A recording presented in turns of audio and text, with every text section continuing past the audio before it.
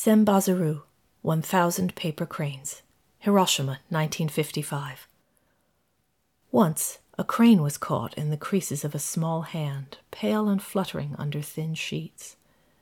And small hands soothed the bird, smoothing her wings into proud slices like cheekbones taut in paper skin, and fashioned a family from gauze and crepe, who flew away in fading pulses, shedding shards of a wish whispered only by clouds passing in and out, bearing rain. Crane stays and gently folds her hands. Unfolded, her flesh is blank and fresh like the sail of a boat, a hand for living in.